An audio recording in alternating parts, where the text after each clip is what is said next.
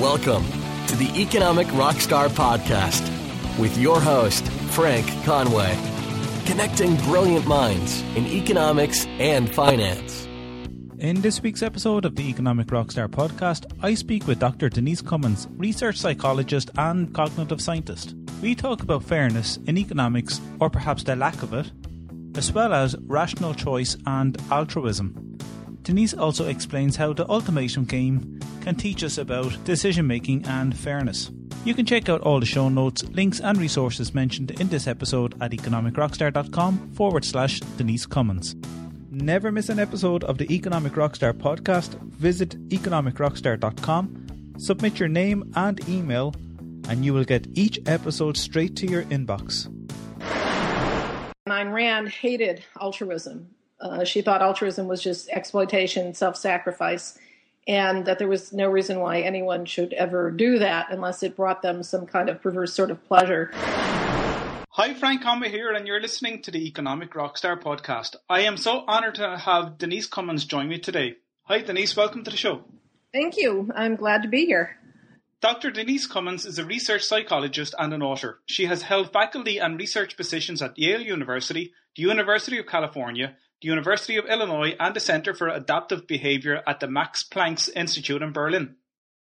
Dr. Cummins is a respected cognitive scientist who has authored numerous scientific articles and is an elected fellow of the Association for Psychological Science. In her Psychology Today blog and PBS NewsHour articles, Denise writes about what she and other cognitive scientists are discovering about the way people think, solve problems, and make decisions. Denise's experimental investigations focus on social, moral, and causal decision-making. The aim of her social research is investigating how perceived relative status impacts fairness in economic transactions. Denise is the author of 4 books, the most recent being Good Thinking, 7 Powerful Ideas That Influence the Way We Think. And you can find Dr. Cummins' work on her website, denisecummins.com and psychologytoday.com. Denise, we've had a bit of communication through email, and it was mostly based on your feedback and suggestions on some of the previous episodes that I have had on the show, and I so welcome some of this type of feedback, and I love having it so that it actually opens my mind and thinking even further, especially if it's coming from a different angle. And I had to ask you onto the show, invite you onto the show, especially you being a psychologist, a research psychologist, and a cognitive scientist. And this is something that has been somewhat lacking in economics, but is taking on a large role in terms of especially the behavioral aspects. So could I ask you if you have backgrounds in economics or finance, because you seem to work through that type of area lately?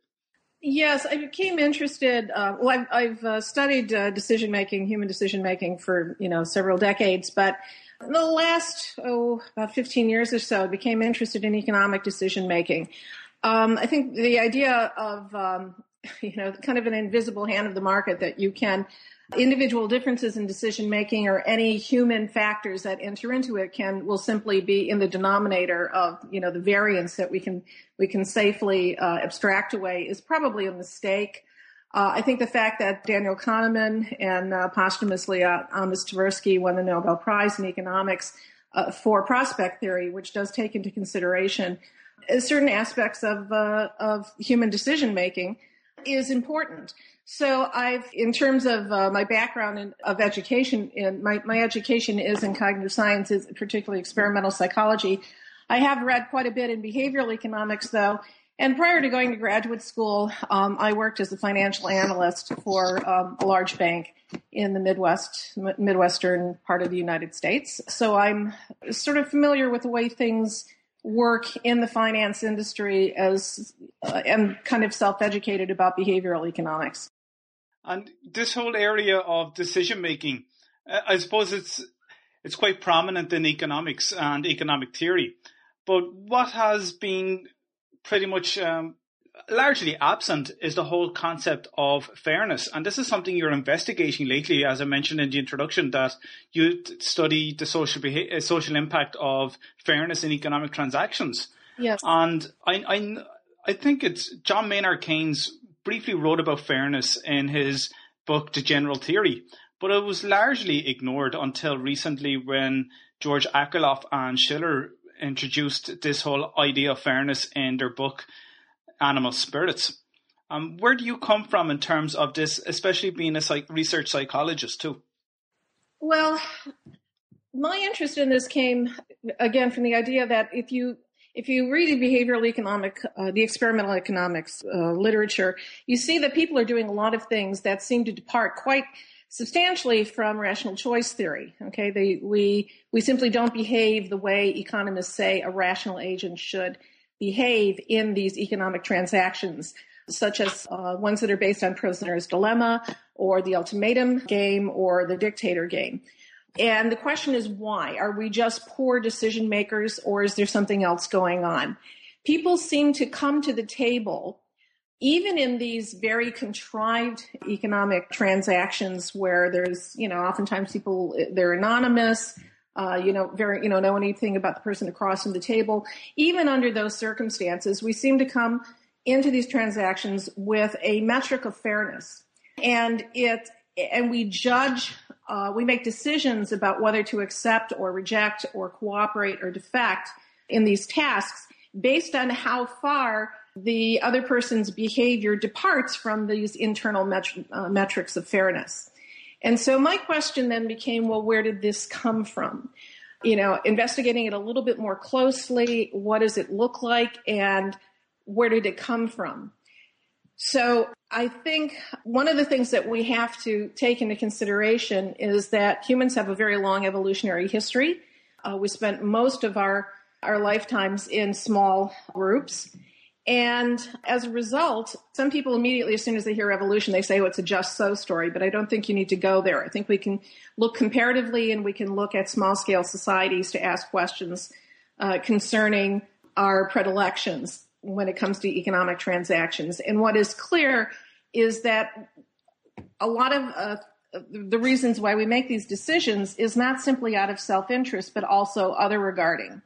So we're looking oftentimes for win-win situations, or we're looking for outcomes that benefit not just ourselves in the short term, but in the long term may have greater payoffs for ourselves. So I think I can talk a little bit about, I definitely I will tell you some of the work that I've done on Noblesse Oblige for some of my colleagues. But as kind of a lead into to that, let me just talk a little bit about some of the other work that's been done by other people in other labs. There was a very interesting paper published in 2005 by Henrik Boyd Bowles, Kammerer, and many, many other people, because it was a cross-cultural study on social decision-making among 15 small-scale horticultural, foraging, and pastoral cultures in Africa, South America, and Asia. And the question was, they had them play games like Prisoner's Dilemma, Ultimatum, Dictator, and took a look at the patterns of responses that they made. And again, a cornerstone of economic theory is that rational agents are self-interested, and when making choices about allocations of resources, we should make choices that maximize benefits to ourselves. But that isn't what they found. In fact, this model failed to a large degree in all of the societies that they studied. For example, in the ultimatum game, and should I explain what that is, or should I assume? I've heard of it, but I don't know what the ultimatum game is. Is it a kind of a quiz? Yeah, in the ultimatum game, what you do is there's a pile of resources. So, you put, so like in America, you'd say there's $100 on the table. And in the dictator game, you assign one party the role of the dictator, and you say, how should we divide this? You're welcome to do whatever you want. You could keep it all, you could give it all away, or anything in between. And under those circumstances, what people do in large-scale societies like our own, America, Western Europe, and so on, what industrialized societies do, the people come in and they will offer a substantial share of that money, to the other person. It's somewhere usually between $30 and $40. Now, again, a rational agent should simply keep all of the money to themselves, but people don't do that. It's a very strong bias. In the ultimatum game, it's a little bit trickier, which is that one person is the proposer and the other is the responder. So the proposer proposes how the money should be split, and the responder can either accept the division or reject it. If it's accepted, well, fine, then we divide the money as proposed. If it's rejected, on the other hand, nobody gets any money. Okay, the money stays on the table. Now, again, in large-scale societies, what people do is pretty much offer close to 50%. Okay, because I know that that we both have this shared metric that you are likely to walk if I offer you too little. And what is too little, what's a fair distribution is, in most people's mind, is close to 50-50 split. So people will offer, again, somewhere between $30 and $40, a little bit closer, a little bit higher actually for the ultimatum game, so that they don't go home, empty-handed. This has been done even in cultures where, for example, after the fall of the Soviet Union, in countries where resources were scarce. And so what could be on the table is equivalent to a month's salary. And nonetheless, anything that departed too substantially from 50%, people walked, okay, rather than accept it. Now, that's pretty striking. What these researchers who looked at these small scale traditional societies found was very much the same thing. Oftentimes these people would offer half or sometimes even more than half, but they would reject small offers, but they would also reject offers that were too large. So the authors interpreted the pattern of behavior as a reflection of status seeking through gift giving, which is very common through Melanesia. In these societies, accepting gifts implies a strong obligation to reciprocate, and reciprocation often takes the form of political alliances in order to have power within the community. So when you're making these economic transactions, you're doing more than just passing money back and forth. You're trafficking in these cognitive concepts of reciprocity, fairness, inequity aversion, status seeking. These are the things that get triggered, and it's through the lens of these cognitive concepts that the economic decisions are being made.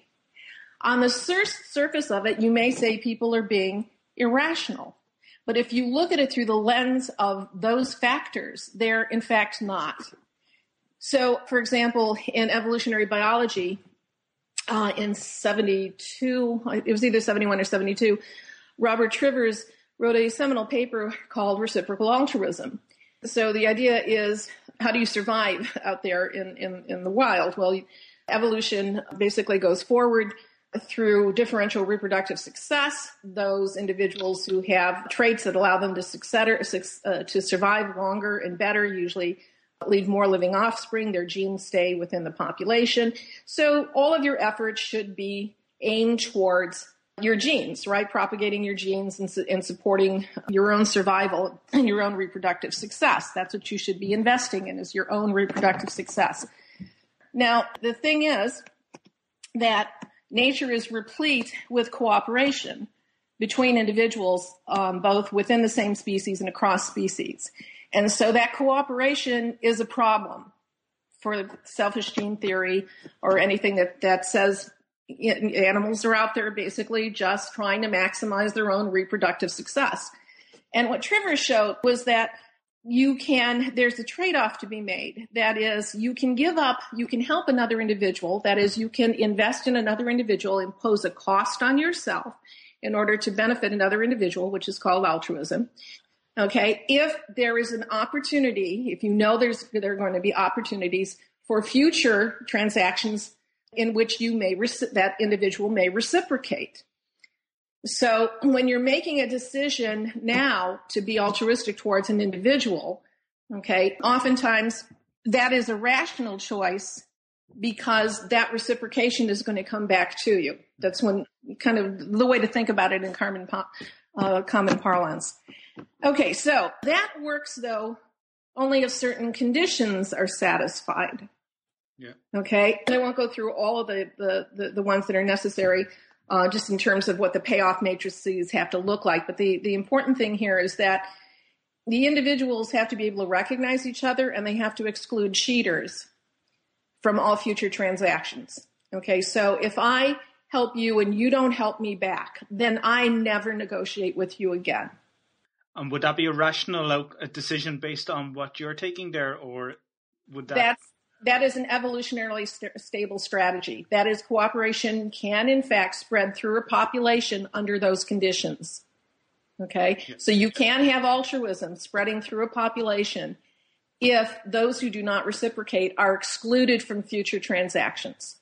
And that has been shown through modeling theory by a number of people, Maynard Smith, as well as Trivers and many others. Okay, that's kind of a fact in evolutionary biology.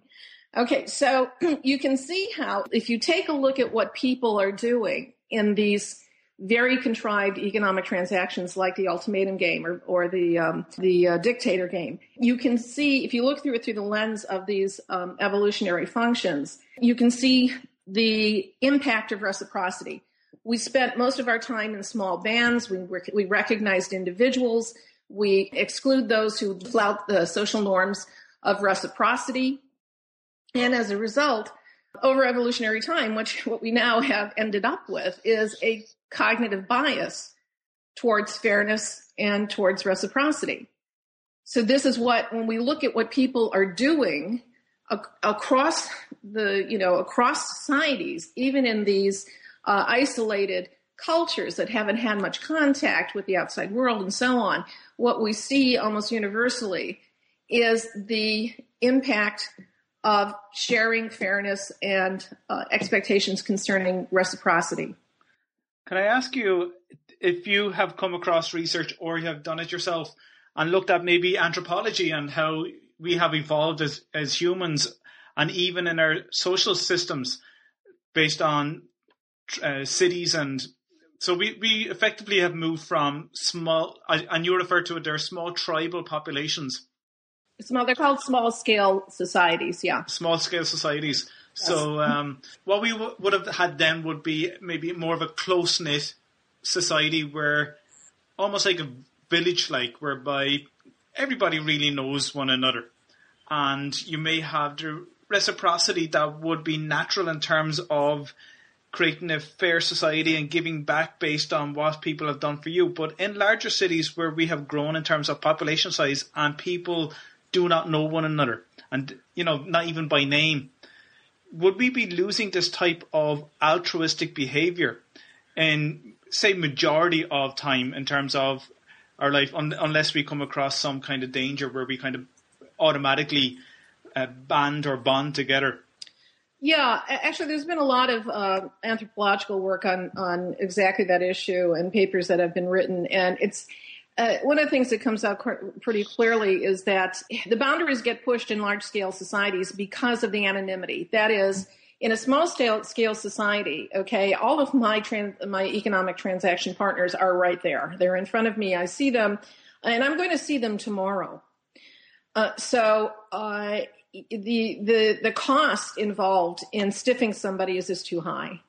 But in a large-scale society, the opportunities for anonymity are much greater, right? There's no way that you could possibly know everybody who lives in most of, in a city, in a major city, with a population of even at something as low as 10,000. There's just no way you're going to know everybody. And so the opportunities for cheating, the opportunities for failure to reciprocate are quite high. You can in fact, this is what con men do. They just skip around from town to town, taking advantage of people. And the reason they can take advantage of people is because we seem to be born with these biases towards trust, towards reciprocity, towards or expectations of fairness and reciprocity. And as a result, you get your one shot usually, okay? You get your one shot to basically cheat them, and then you have to leave town. So again, if you look at this again through, economic theory, or through evolutionary biology, cheating in these kinds of environments is advantageous in one-shot transactions. That's the rational choice.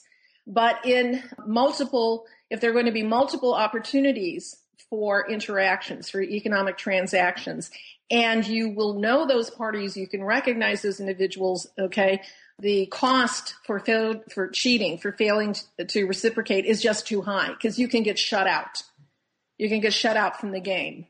And, if you're in a small scale society, where do you go? In a large one, you just go to the next community, right? You just, there's nearly an endless supply of people to take advantage of.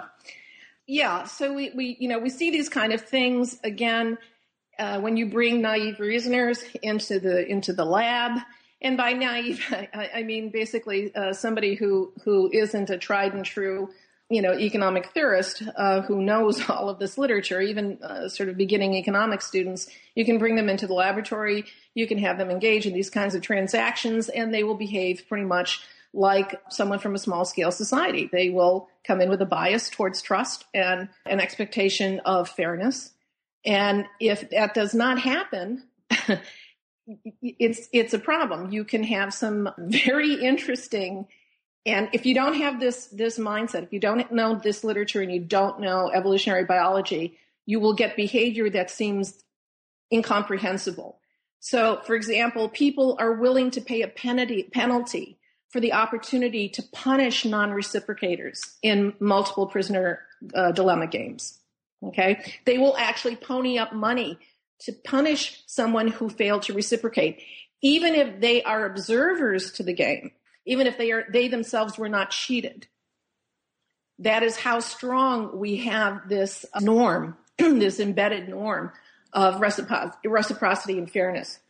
You mentioned the prisoner's dilemma there, and any student would have, especially first year, I'm sure it would have been introduced. They would have come across the prisoner's dilemma, or what's also known as the Nash equilibrium. John Nash worked on this prisoner's dilemma aspect to it, and it's where you have maybe firms, and it's been adapted to include maybe firms and explain how firms react to one another.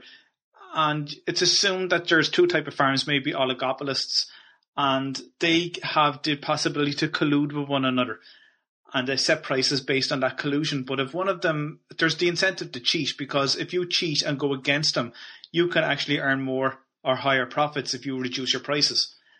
And so the incentive to cheat is always there on both sides. So there's a mistrust element. And if one of them cheats, then there's pretty much no going back, because that other firm will end up competing on prices, and then you'll end up with a price war. And you'll end up at an equilibrium whereby both firms will end up with less profits than if they had colluded or one cheated, because if one cheats, then you take the short-term gains and possible long-term smaller profits if the other firm ends up reducing their prices to combat what you've just done. Right. And I don't know when that was introduced in economic theory, but I'm sure, as you had mentioned there, it's come through psychology, evolutionary biology, and it's possibly something that, and it's only an example, how we as economists could learn once we embrace other disciplines like psychology and biology. And I've had previous guests on this podcast, especially Herbert Gintis, who spoke about this, the need to embrace other disciplines, especially biology. He emphasized this whole aspect of biology and psychology and the need for it. Yeah, I think if you want to sharpen up your predictions, what's going to happen, it helps to know what kind of animal you're dealing with, okay, what kind of agent you're dealing with. And what we have in psychology and in behavioral economics or experimental economics is a treasure trove of information about how people behave and how they think and what their biases and expectations are. Now, with respect to prisoner's dilemma, it can be done quite simply. They've actually had, taught, sort of game shows based on it. If you want to bring it into the laboratory with just two players, and it's just simply that there are two players, and the standard thing is like, two people have been accused of a crime, and if one of them rats out the other person, okay, they go scot-free. The other person goes to prison.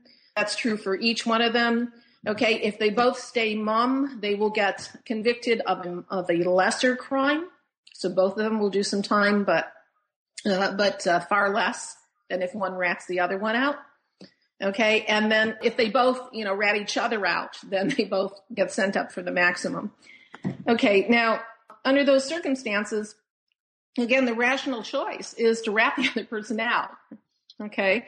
But what most people do, again, is they don't. They stay mum, okay? They cooperate. So your choice is always whether to cooperate or defect. And defection in one-shot prisoner dilemma is always the optimal choice, okay?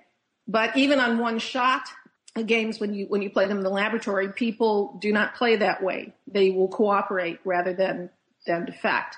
You can do this instead of with prison time in terms of payoff, okay, in terms of how much money people get. So that's what we find. And again, that was the thing that they also found in these small scale societies. So that was, again, a question of where did this very strong bias for cooperation come from? And when experimental economists began reading the evolutionary biology literature, it turns out that biologists had been struggling with these very same problems with respect to altruism and cooperation in the natural world, and had come up with these very interesting theories and had tested them quite extensively. So again, one-shot defection is optimal, but in multiple opportunities. Okay, if you're going to play multiple prisoner dilemma games, the optimal is, in the end, is reciprocation. In 1981, Axelrod and Hamilton published a modeling paper in which there was a big tournament for people came up with algorithms to see, which one would do the best in repeated prisoner dilemma type games. And the tournament was won by tit for tat, which is that you start out trusting, so you reciprocate on the first one, and then for every subsequent round, you do whatever it was that your partner did. So if your partner reciprocated, then cooperated with you, then you cooperate with them on the next one. If your partner defected, you defect. And that turned out to be a remarkably powerful strategy. It won the tournament. So again, the game changes when you're going to have repeated economic transactions with individuals. That's quite interesting, given that the person or the tit-for-tat game that wins, that won the tournament, the person who is dependent on the previous outcome or the decision being made ends up, with the stronger outcome in terms of the cooperation or the decision made earlier on. Like, for example, as you had mentioned there, if you ended up not cooperating, the person's decision is to not cooperate also. And I don't know if that's kind of a fight or flight type of instinct that we have, whether we should. Well, it's basically you're sizing up somebody's reputation. Because, as they tell you in law school, a contract is only as good as the quality of the people, the character of the people who are signing it. And the same thing with respect to economic transactions. This is something I think in business people are quite familiar with. That, most businesses can do, you can do business on a handshake if the person on the other side of the transaction and you are people of quality, of character. So your reputation, right? They call this goodwill when you sell a business. Your reputation matters. And for multiple transactions with individuals, individuals will try to avoid exploitation, which means that they will avoid transactions with anybody who has a history of non-reciprocation or defection in these kinds of economic transactions. Denise, you wrote an article called "This is What Happens When You Take Ayn Rand Seriously."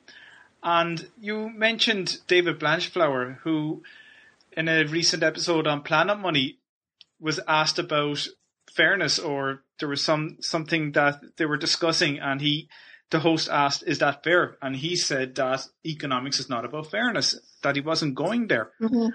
What's your reaction to that? Because it obviously invoked you to write this article. I wrote two of them actually, because there was great pushback from the Ayn Randites, aficionados, who said that this was wrong and that was wrong and the other, which it wasn't. So the second article, the follow-up piece that I wrote for PBS, basically was a little bit more scholarly written in that I named chapter and verse and brought a lot of data to bear on the matter, but.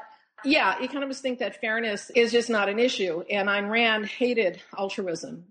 She thought altruism was just exploitation, self-sacrifice, and that there was no reason why anyone should ever do that unless it brought them some kind of perverse sort of pleasure.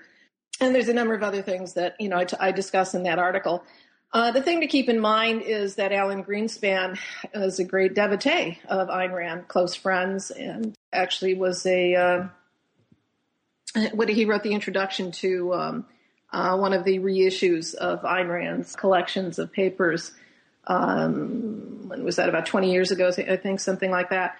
And it's thinking like that has brought us the economic situation that we're in today. Okay, when we only think in terms of the short term, in terms of taking the most cash off the table now, regardless of the impact that it may have down the road for not just, ourselves, but for the numerous others who are impacted by it, we end up with the kinds of economic meltdowns that we go into. People will say that the market will correct itself, but keep in mind that a correction in the market takes the form of people being out of work, of people losing their homes, of bankruptcies across the board, of entire institutions, such as savings and loan organizations, simply going belly up. That's a correction in the market. It's definitely a correction. That's the kind of wild swing that regulation is supposed to prevent. That is what, throughout human history, what small-scale societies and increasingly larger industrialized societies have tried to take steps to avoid. That is to produce some kind of stability so that you don't have these booms and busts, so that there's a degree of communal contribution to a social safety net, in times of busts. So, yeah, when people talk about the market correcting itself, I think you have to put a human face on that, what that means. We still have not recovered from the economic downturn from 8 years ago that was ushered in by people who were devotees of people like Ayn Rand. Since the financial crisis, I'm sure the gap between the rich and poor has widened. Mm-hmm. And even the middle class are being squeezed and almost disappearing because you have this huge void in terms of where the money is going. And you have the 1% who are possibly just making, I couldn't put a percentage on it, but obviously it's a large amount. And whether that's being distributed, whether people see that as fair, obviously those people who work hard for it and invent and take risks hopefully get rewarded. They obviously make a lot of losses as well. But I'm not sure if this is something that's a symptom or a cause of the type of economy that we're living in. Well, I think it's a reflection of our philosophy. Okay, it's a reflection of the way people are thinking, are making decisions, and the values that they're putting on, the kinds of transactions that they're doing. We can think of individuals who are talented should be able to, keep all of their products, all of the wealth that they create. But another way to think about it is that it sucks all of the wealth out of a society and ties it up. Because, a rich person can only buy so many cars, as opposed to if the money flows back into the economy, that generates that's the engine that keeps things going. Now, the problem is, again, from a psychological perspective, is this idea of entitlement that comes from status striving and status seeking. So this is something that my colleagues and I have been looking at.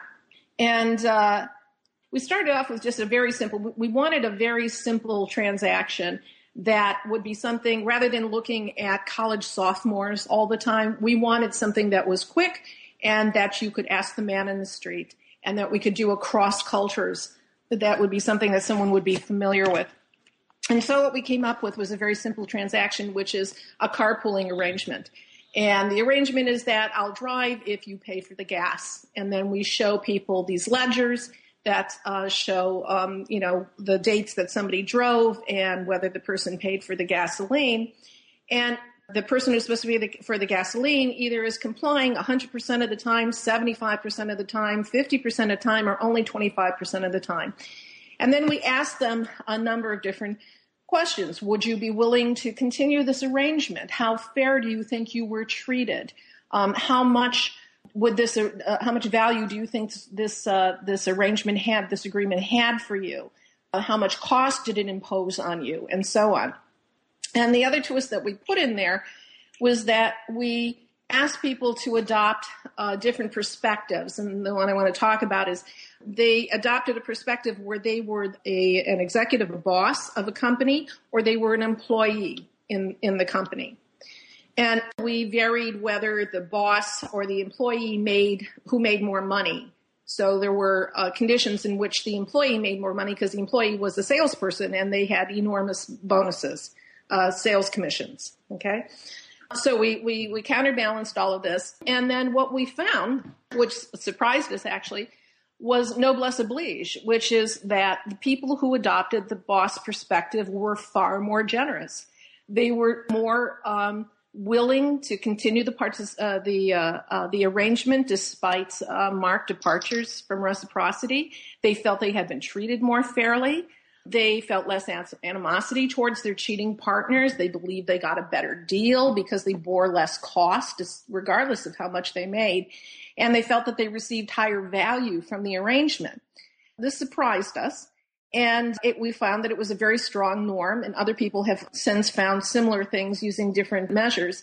So this noblesse oblige seemed to be a cross-cultural norm, and seems to be something that functions to honestly signal basically character and quality, okay, through costly displays. So one of the things that we looked at, started investigating literature, is that why would this be the case, okay? And what we found, and what other people are beginning to find, is that it matters how people think status has been acquired.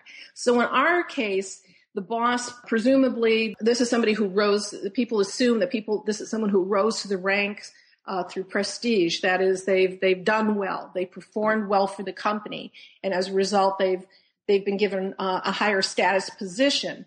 And so when they're in that position, they behave more generously towards their employees, not necessarily towards people who don't work in that same organization. But the more interesting thing is that what happens when people think that status is acquired in other ways. So there's some very interesting work done in experimental economics. So again, using these ultimatum games or dictator games, okay, and who gets to be dictator? Who gets to be the proposer? The researcher determines that and says either, we're going to toss a coin, okay? So it's completely random. Under those circumstances, you find what I just described, okay, which is kind of a pretty close to 50-50 split, okay? Now, suppose instead I say, I'm going to give you a trivia test, okay, and whoever gets the highest score gets to be the dictator or the proposer. Under those circumstances, the dictator or proposer behaves far more exploitatively. They feel they're superior. They've earned this because of their superiority, because of their better performance. And now they offer significantly less to their partners. And what's even more interesting is that the responders, okay, are satisfied with less money when they know they're facing somebody who got a higher score than them on a trivia test. That's quite interesting, isn't it? But it makes sense as well. Now, on the other hand, if it's a case where the proposer or dictator were assigned on the basis of prestige, okay, you don't get those effects. You get this kind of noblesse oblige effect, where people who are put in this position because they're worried about their reputation, or they have a reputation of, I'm trying to think of, I'm blanking right now on there's some studies that were done using a different methodology that we use. But the bottom line is, I forget exactly at the moment what they did, but the bottom line is that it matters how status is believed to have been achieved. When people think that they've earned it because they're better, smarter, harder working, more clever, whatever it is, we tend to behave exploitatively towards those lesser mortals around us. When we think it's the luck of the draw, we tend to treat them more fairly. And when we think it's a matter of prestige, okay, that we've been good guys and we've gotten where we are because we've contributed to our company's bottom line or whatever it is, or to the greater good of the society, we behave generously towards others. So when you're going to predict what someone is going to do in a transaction, in an economic transaction, you have to take these kinds of things into account. People are measuring each other in terms of reputation, in terms of status, and they're going to make decisions that may depart from these set theoretic predictions, but it's not necessarily irrational choices. Okay, they're choices that may, in the long run, turn out to be beneficial to themselves, okay, primarily, and also to others. And they often have very deep evolutionary roots. They were the things that allowed us to survive. Would you know if that study was done for, say, age, gender, and looks, if you want to put it that way? Yeah, there's been some work done on that, and yeah, especially guys and pretty women. That's easy to get. I mean, you could predict that. Your grandmother could predict the results. Yeah, even at some level, there's always the hope or the expectation that if a guy is nice to a pretty girl, that she's going to reciprocate sexually. So yeah, that's been done. Okay. I didn't mean it in terms of sexually, but I meant it in terms of a game where you might share out the money if there was a confrontation between one and the other. Yeah. But look, it does happen in the social scene as well. Yeah, there's definitely sex differences in these things as well. Women tend to be a little bit more egalitarian, a little bit more pro-social, and that doesn't necessarily mean that we're nicer, because we can be pretty nasty when we're competing with other women. But nonetheless, there are some profiles that are a little bit more female and a little bit more male, prototypically female and male. Which actually brings me to a topic that I'd also like to discuss, which is women's traditional labor. Yes. In economic models. And can we just dive into that right now, or? Definitely. I was leading into it, and I was just going to ask you about the equality and that type of thing. So yeah. Fire away. Okay. Perfect. So as you know, women's traditional labor is not counted in traditional economic models. And in fact, one of the sort of prevailing thoughts was that, we need to free women from childcare burdens so that women could become productive members of society, where productive is defined in terms of contribution to gross domestic product. And this was an idea that was enthusiastically embraced by second wave feminism. It was also enthusiastically embraced in certain collectivist societies, such as the Israeli kibbutzim. Okay, now this claim amounts to saying that traditional women's work holds no economic value. That is, the work that women have done traditionally in child rearing in particular doesn't actually advance anything to a country's bottom line. And that is astonishing to think that it has no value when one considers that a substantial portion of our paychecks go to childcare expenses these days. So according to the National Association of Child Care Resource and Referral Agencies, the average cost of daycare center-based daycare in the United States is about $12,000 annually per child. Wow. Even Sheryl Sandberg points this out in Lean In, that child care costs have risen twice as fast as the median income over the past decade. And in fact, the cost for 2 children to go to daycare in the U.S. is greater than the annual median rent in every state. Okay. If we add in the other things that women traditionally did, like cooking, cleaning, laundry, and so on, Investopedia did an estimate, and they came up with a value of $96,000. Lovely. Okay.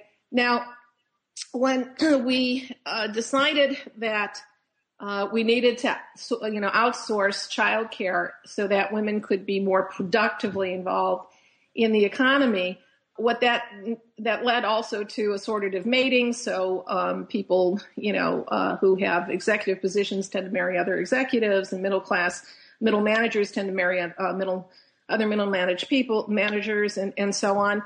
And one of the unpredicted or unforeseen impacts on the entire economy was the housing market, because the first thing people do is, when they have more money, is buy more house. So according to Senator Elizabeth Warren and her co-author Amelia Warren-Tagey, today's 2-income family earns 75% more money than its single-income counterpart of a generation ago. 75% more money comes into our homes than they did when there was only the dad working and the mom was staying home. But we actually have less discretionary income once the monthly bills are paid, because one, there's the what I just mentioned, the childcare costs, but two, the higher family incomes triggered a ferocious bidding war for housing and education among the middle class. So housing and tuition prices skyrocketed. And now that means that there has to be two wage earners in the family because it's virtually impossible to maintain a middle class existence if you don't. So that was an kind of surprising outcome that nobody saw but should have seen. And we know that the subprime mortgage crisis, it was the mechanism by which the economy fell in 2008. Okay, so, and what about, again, this work that women do, have traditionally done? Well, there's increasing recognition that the first few years of life, of a child's life, are particularly sensitive in the process of development. It lays a foundation for cognitive functioning, behavioral and social and self-regulatory capacities, and physical health. So what happens then? Now, if we're outsourcing this, well, just to give you some idea of how important that early childhood experience is, in 1986, in a few of the poorest neighborhoods in Kingston, Jamaica, a team of researchers from the University of West Indies divided families from 129 infants and toddlers into three groups. The first group received hour-long home visits once a week from a trained researcher who encouraged the parents to spend more time playing actively with their children, reading them books and singing songs and so on. A second group just received a kilogram of a milk-based nutritional supplement each week, and a third group was just the control group. Nothing happened. Okay, this went on for 2 years, but the researchers have been following the children ever since 1986. And the results show that children whose parents were counseled to play more with them did better throughout childhood on tests of IQ, aggressive behavior, and self-control. And today, as adults, they earn on average 25% more per year than the children whose parents didn't receive the home visits. In terms of, other interventions,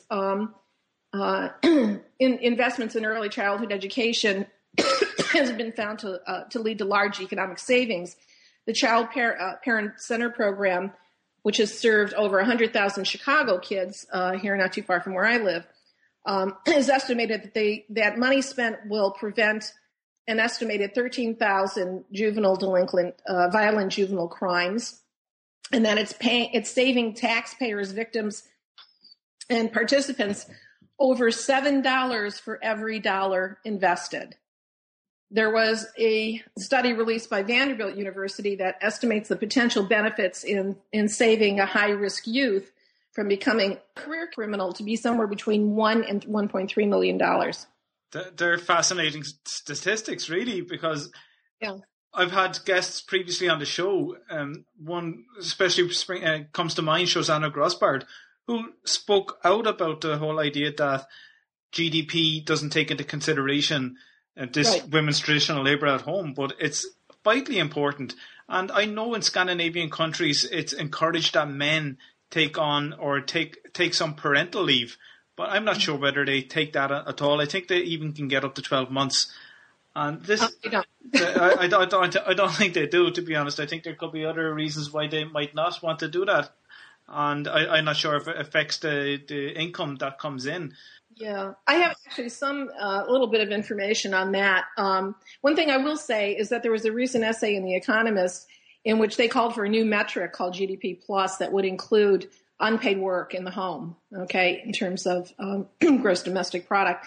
But in terms of Scandinavian countries, they do provide generous family leave policies for workers, that overwhelmingly it's mothers who choose to take advantage of the policies.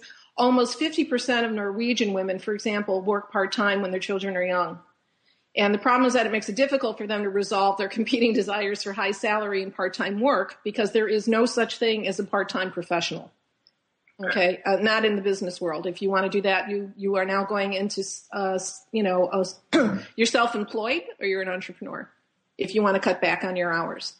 But in the traditional business place, so if, for example, if you hang out your shingle as a doctor and you decide that you want to cut down a number of patients you treat, you're welcome to do that. And nobody thinks that suddenly you no longer know how to practice medicine and, keeps you away from decision making. But if you work for a company, especially a large corporation, and you say that you want to go part-time, the first thing that happens is that they take you as far away from decision making as possible.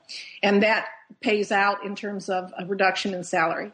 Denise, can I ask you about an email that you recently sent to me, actually, in response to a podcast episode that I had done with Julian Elson? Yes. I want to just mention that. Okay.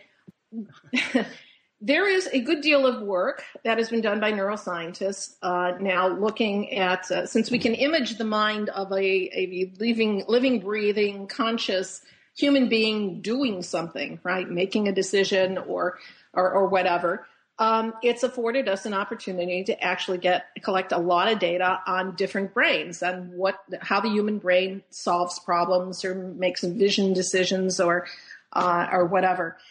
And one of the things that's coming out of that is that there are small but reliable differences between men and women, both structurally as well as functionally. And they've been publishing these data showing that, complete with, full color pictures of the brain as it's doing this and doing that, and featuring, pointing to the areas that women recruit these areas, men recruit these areas, and so on. This is considered politically incorrect, okay? And as a result, people who find this kind of work offensive refer to it as neurosexism, which is how Dr. Nelson was referring to it. Okay, now, as I mentioned in the email, okay, again, we have to think about humans not in terms of the products of the way they are today, but we have to look at ourselves as evolutionary beings. We have to look at ourselves with very long evolutionary histories. And quite simply, it would be astonishing to find no sex differences in psychological or behavioral traits because humans are mammals, and that means females bear far greater reproductive costs than males. We are the ones who get pregnant. We lactate. We go through childbirth. And in almost all cultures, women are actively involved, are singularly important in the survival of young children, particularly toddlers. So if the mother dies, the survival of children younger than 4 is pretty dicey. Now, humans are also characterized by extraordinarily protracted childhoods. We spend more time as pre-reproductives. That is, we spend more time as juveniles, right, non-adults, than any other species, okay? So a dog is fully grown by 1 or 2, a horse by 5, okay? Humans are not reproductively viable until they're teens, and our brains don't finish developing until our early 20s. That is a very long time to spend on being incapable, being dependent on your parents. That means that humans, more than any other species, require an enormous amount of investment during childhood in order to arrive at adulthood.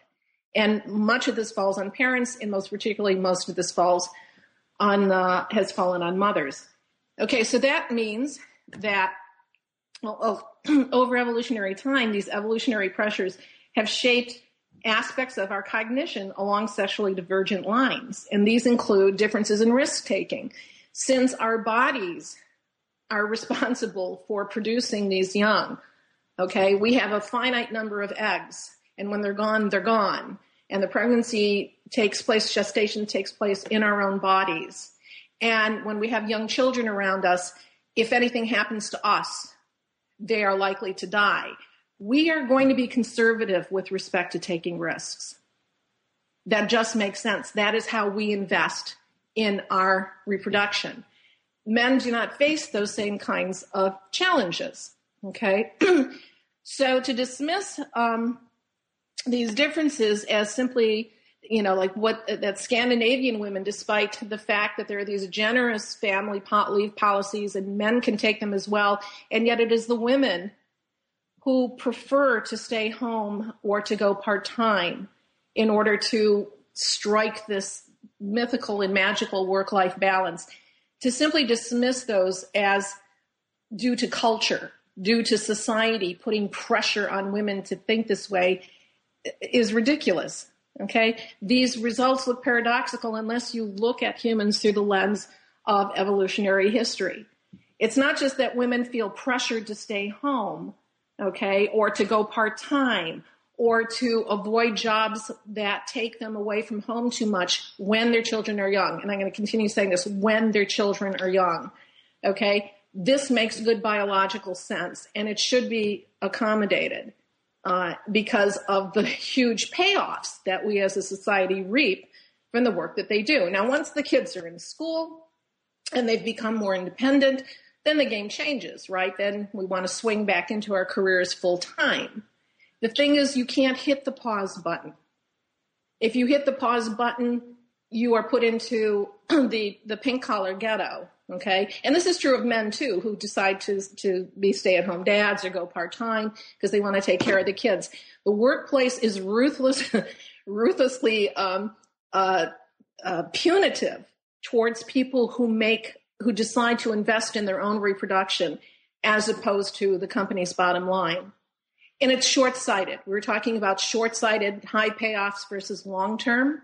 If you don't allow, particularly the middle class, time to reproduce, if you don't give them an opportunity to hit the pause button without penalizing them when they try to come back, then you're going to have a reduction in, say, the number of kids who are born to middle-class parents. You're just going to have a lot of problems, right? You're going to have long-term problems for the entire economy and for the society. So there has to be a recognition that the stuff that we wrote off is unimportant because women did it is not unimportant at all. It's really important.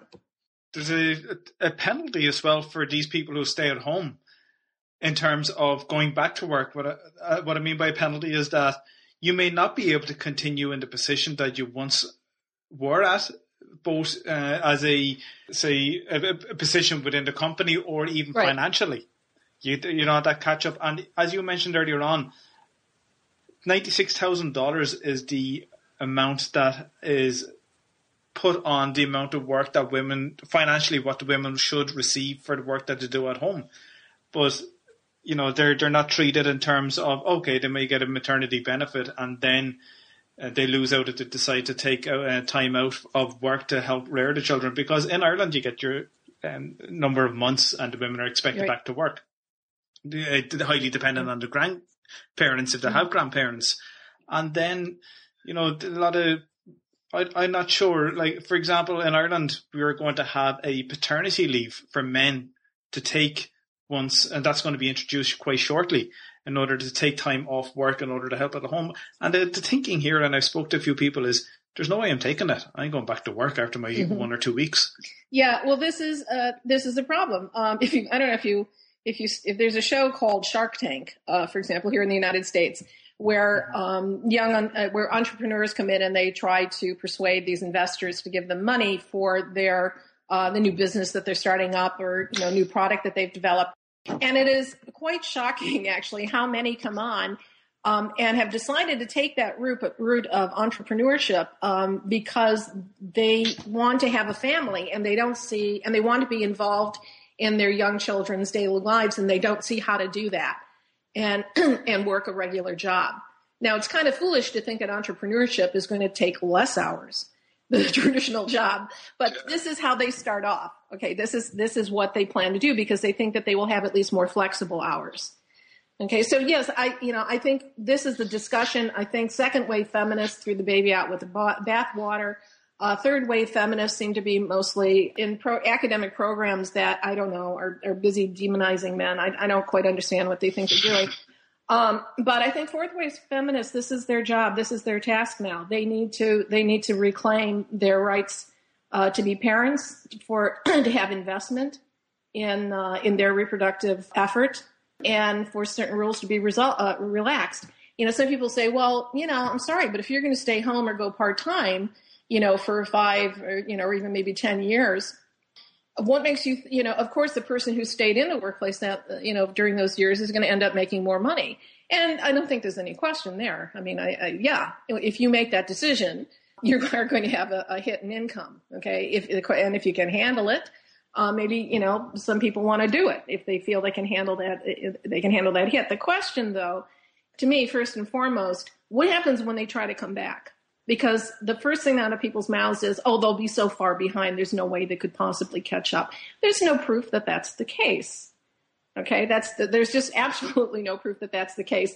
And in fact, there's ample evidence, I think, now from people who have done this and come back that they can, they get up to speed pretty quickly. Okay, your brain doesn't atrophy when you're busy being a parent. So I think penalizing people and saying it's an attitude that you put your own personal preferences, your family first over career, and for that we will never forgive you, is 90% of the problem. Most people, I think, will be willing to take the hit in income, lifetime earnings, if, as a trade-off in order to have more time to spend with their children. What they don't want is to be sidelined into a lower-ranking job, a job without any decision-making responsibility. That now, where before they were an executive or they were a professor or they were a doctor or a lawyer, now they are support staff, and they can never get out of those roles because they stepped out of that kind of position at some point in their career. That, I think, is unfair. There shouldn't be a prejudice towards allowing someone who has an excellent track record before they took a few years off. There should be no prejudice to rehiring them when they come back, when they try to swing back into the workforce. In fact, you should look at that and say, well, they have a track record, and I'm going to go on the basis of their track record. And for the last 5 years, they've been doing something that benefits the society, which is that they've been, investing in producing the next generation of workers and taxpayers. They should be commended for that, not penalized for that. Totally agree. Yeah. And it wouldn't hurt if governments also want to provide a little bit of investment in early in young families as well. Exactly, Denise. I'd love to talk more, but I didn't realize how long we're gone, because I have a couple of more questions here. But I guess we'll wrap up then. I think, if you're okay with that, Denise. Yes, no, that makes sense. Yeah. I would have loved to talk to you about your recent book, but I put the links on my show notes page at economicrockstar.com/Denise Cummins. And you have 4 books that I think would be very beneficial to anyone, economics or non-economics. Your latest one, Good Thinking, 7 Powerful Ideas That Influence the Way We Think. And one that really jumps out at me is The Evolution of Mind. And it's something that we kind of discussed in this conversation. But Denise, do you have any other recommended books that you'd like to share with our listeners? Oh, wow. Okay, that came out of the blue. Or what's the latest one that you've read? Let's see. Well, see, the thing is, I'm retired, so I'm mostly reading novels now. Yeah, I'd love to know. Yeah, I will say, okay, well, this is something, just a personal interest of mine, but Franz de Waal's recent book on Are We Smart Enough to Know How Smart Animals Are is quite a delightful book, and it's quite an eye-opener, because he has an interest not just in the way primates think, non-human primates think, but the way human primates think. And I think it would be a real eye-opener to someone who hasn't read anything like that to see evolved functions, what intelligence is for, okay, how intelligence allows an individual to survive both physical and social challenges. So I would recommend that one. And I'll put that on the link as well on all the resources mentioned in this episode. Denise, thank you so much for joining me in Economic Rockstar. I had a blast and I personally learned a lot from you. Share again with our listeners where they can find you. They can find me at denisecummins.com. And you can find all the links and resources mentioned by Denise in this episode at economicrockstar.com/Denise Cummins. Denise, thank you so much for being so generous with your time. You are an economic rockstar. Okay, thank you very much. All the best, Denise. Thanks a million. Bye.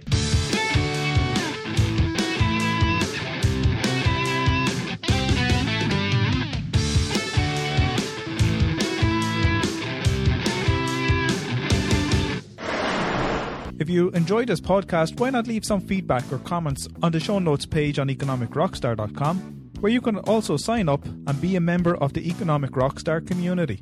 If you're listening to this episode on iTunes or Stitcher Radio, I would love to have some feedback and for you to leave an honest rating and review, as this will help with the rankings of the show so that more people can find it. If you're listening on the website economicrockstar.com, make sure you check out the back catalogue of all previous episodes and interviews with some amazing professors and authors at economicrockstar.com/podcasts. Thanks for listening, and I really appreciate your loyal support. I know how much you love audio, so why not get a free audiobook with Economic Rockstar today? I've teamed up with audiobooks.com to bring you this amazing offer. Visit audiobooks.com/rockstar to download your free audiobook now.